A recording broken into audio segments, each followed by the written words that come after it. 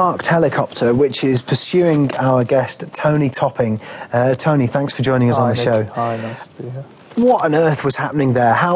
You're coming back from the pub, right? And you're being pursued by a helicopter. What was happening there? That's a question many people have asked me, but I think on reflection I was walking back from the pub, as you say, and I had this feeling of being watched. Oddly enough, before leaving the pub, there was a couple of guys in the pub who appeared to be observing me, but the friend I was with didn't actually... We didn't pay much attention to it, and he said, "Oh, they look as if they're watching you." I said, "No, they're not, it's okay." But wandered down the street, and wandered down past what's the place called the local chemical factory, which is known as Yorkshire Chemicals. And I'm just minding my own business, and then all of a sudden, above the rooftops, this helicopter appears. And the shocking thing about it is you didn't even hear it coming, and it just appeared. And there it was hovering.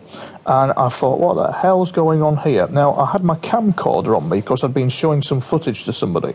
So, next minute I know, the helicopter then kind of like flies round to a road junction and hovers low in the road. While that's going on, I'm getting my camera out to film it. And there's cars blaring their horns at it because it's at the height of a street lamp. So you just picture that, hovering above the road at the height of a street lamp, and it's kind of like side on towards me. It then climbs, and there's fishermen on the local canal bank who stand up in amazement looking at what it's doing. It climbs, turns, and comes towards me, and it's at that point where you see it coming towards me is the point where I start filming. It's just a shame I didn't get it on the road junction because it would have looked very dramatic if I had it done. Comes alongside me, and as you can see, it's bristling with camera gear. It's got a dome at the front of it. It's got a tripod on top of it, and that all began because I'd started filming unidentified flying objects over my home. There's some previous footage on my website of a helicopter incident before that one, of an actual helicopter coming over and circling the garden. When we played back that footage, we discovered that not only was the helicopter circling the garden, and it's possibly the same helicopter, but there was an unidentified flying object that made a pass over the top of it, and they didn't see it.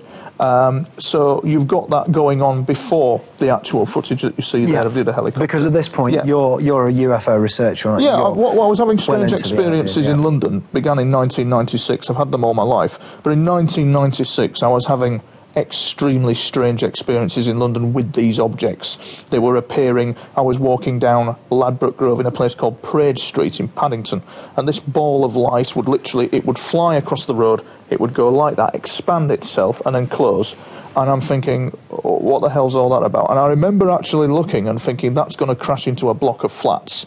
And the rest of the street was oblivious to what was happening.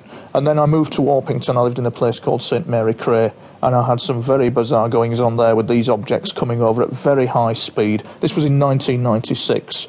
And then I came back to Selby in 1996 and had a series of bizarre incidents in October of that year over my backyard. Years ahead now, I have more of a grip over what it's about. But at that time, in 1999, I then put up a website. And somebody who has an army background said to me that if you're putting up a website of that nature, of UFOs, be aware of obviously what may come and knock at your door or look in the woodwork, come out of the woodwork and have a look at what you're doing. And do you think that's what attracted them towards that's what attracted. So anybody who probably claims contact will be probably briefly monitored or looked at. And when I say contact, I mean claims communication with unidentified flying objects may be looked at.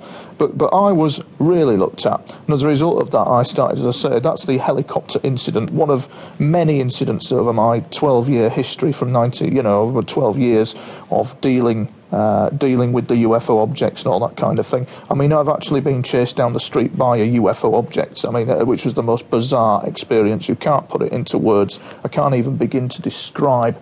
Unfortunately, I didn't have any form of camera on me,